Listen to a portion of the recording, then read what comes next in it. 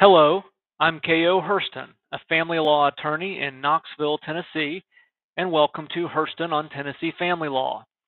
The written version of today's post appears on my blog, which is also called Hurston on Tennessee Family Law. I hope you find it helpful.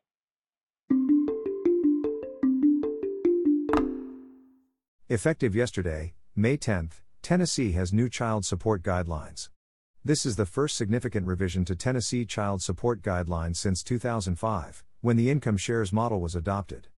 Many of these revisions were necessary to bring Tennessee into compliance with federal law.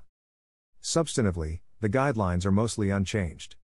The main concepts and principles remain the same as before. Here are the main things family law attorneys need to know.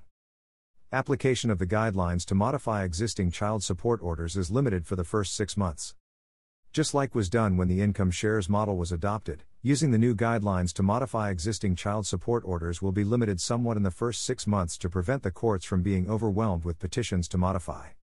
For child support orders modified on or after November 10, 2020, the petitioner must show the existence of a significant variance only, i.e., a 15% increase or decrease in the support amount.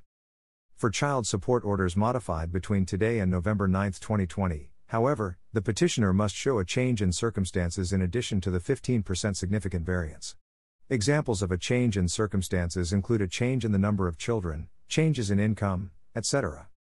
If the only reason for a significant variance is the new guidelines, then the support order is not modifiable until November 10, 2020. The definition of a day expressly allows combining periods of less than 12 hours to count as a single day.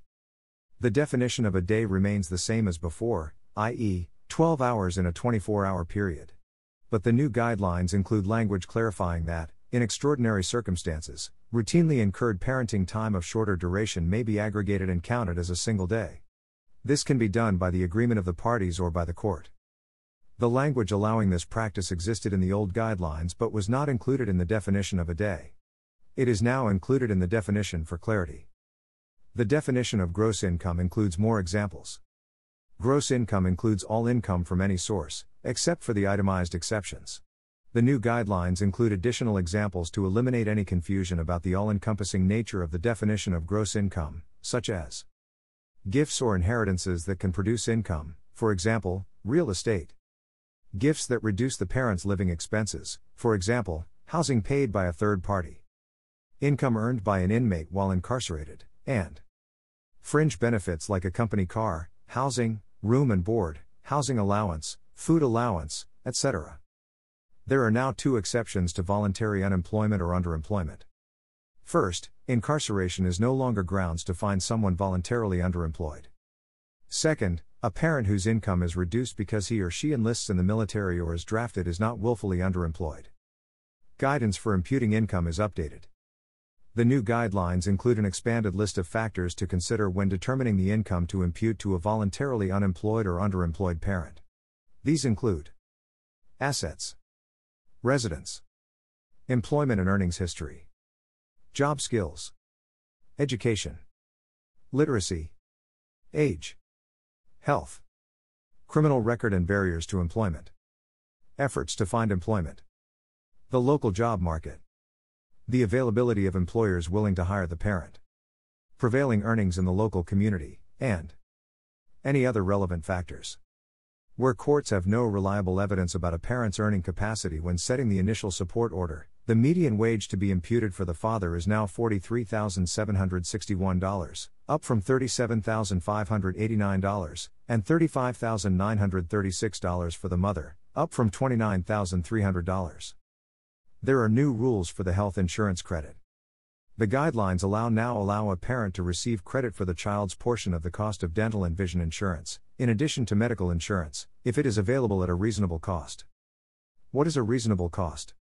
The guidelines say the cost of medical insurance is reasonable if does not exceed 5% of the responsible parent's gross income. If adding the cost of dental or vision insurance increases the total cost to over 5% of the parent's gross income, then only medical insurance is required. Public insurance, i.e., TennCare, can now fulfill the requirement to provide insurance, but the parent can only receive credit for out-of-pocket medical expenses. The child support order must reflect that the child's medical insurance comes from TennCare. Another addition is that insurance costs incurred by a step-parent who insures the child can be included and credited to the step-parent's spouse. The burdens on low-income parents have decreased. The new guidelines incorporate an adjustment for low-income parents called the self-support reserve that is based on the federal poverty levels. The new worksheet does all the calculations, so most lawyers need not worry about the details. There is also now a minimum order of $100 per month. This is the floor. There are exceptions for cases where the sole source of income is supplemental security income, SSI, or where the child's federal benefits or a parenting time adjustment results in an award of less than $100. It applies to incarcerated parents, and deviations are allowed. The Department of Children's Services can set an initial support order. When a child is placed in DCS custody, the guidelines allow the department to set the initial support order without using the worksheet. The case can then proceed through the usual channels to determine the correct amount using the guidelines and worksheet. The goal is to get some support flowing quickly when a child enters DCS custody. There is a new child support worksheet. There are minor revisions to the child support worksheet. Besides references to mother and father, parents are also identified as Parent 1 and Parent 2 to accommodate cases with same-sex parents. There is a new Row 3A with a question about means-tested income. If a parent's sole source of income is SSI, check Y and list their income as $0. There is a new Row 4B involving the automatic calculations for low-income cases where the self-support reserve is applied. There's a new Row 15 to check Y if it's a minimum order. The more things change, the more they stay the same. What hasn't changed is the cap on support awards that apply to high-income parents. The maximum support award for one child is still $2,100. While the median wages have increased along with inflation, it appears the laws of economics don't apply to the cost of raising children in Tennessee. While the new guidelines provide relief for the poorest of the poor, Tennessee law continues to protect the wealthy at their children's expense. Click here to get the new child support guidelines. Click here to get the new child support worksheet. If you think I missed something worth sharing, please share it in a comment below. Tennessee's new child support guidelines, effective May 10, 2020.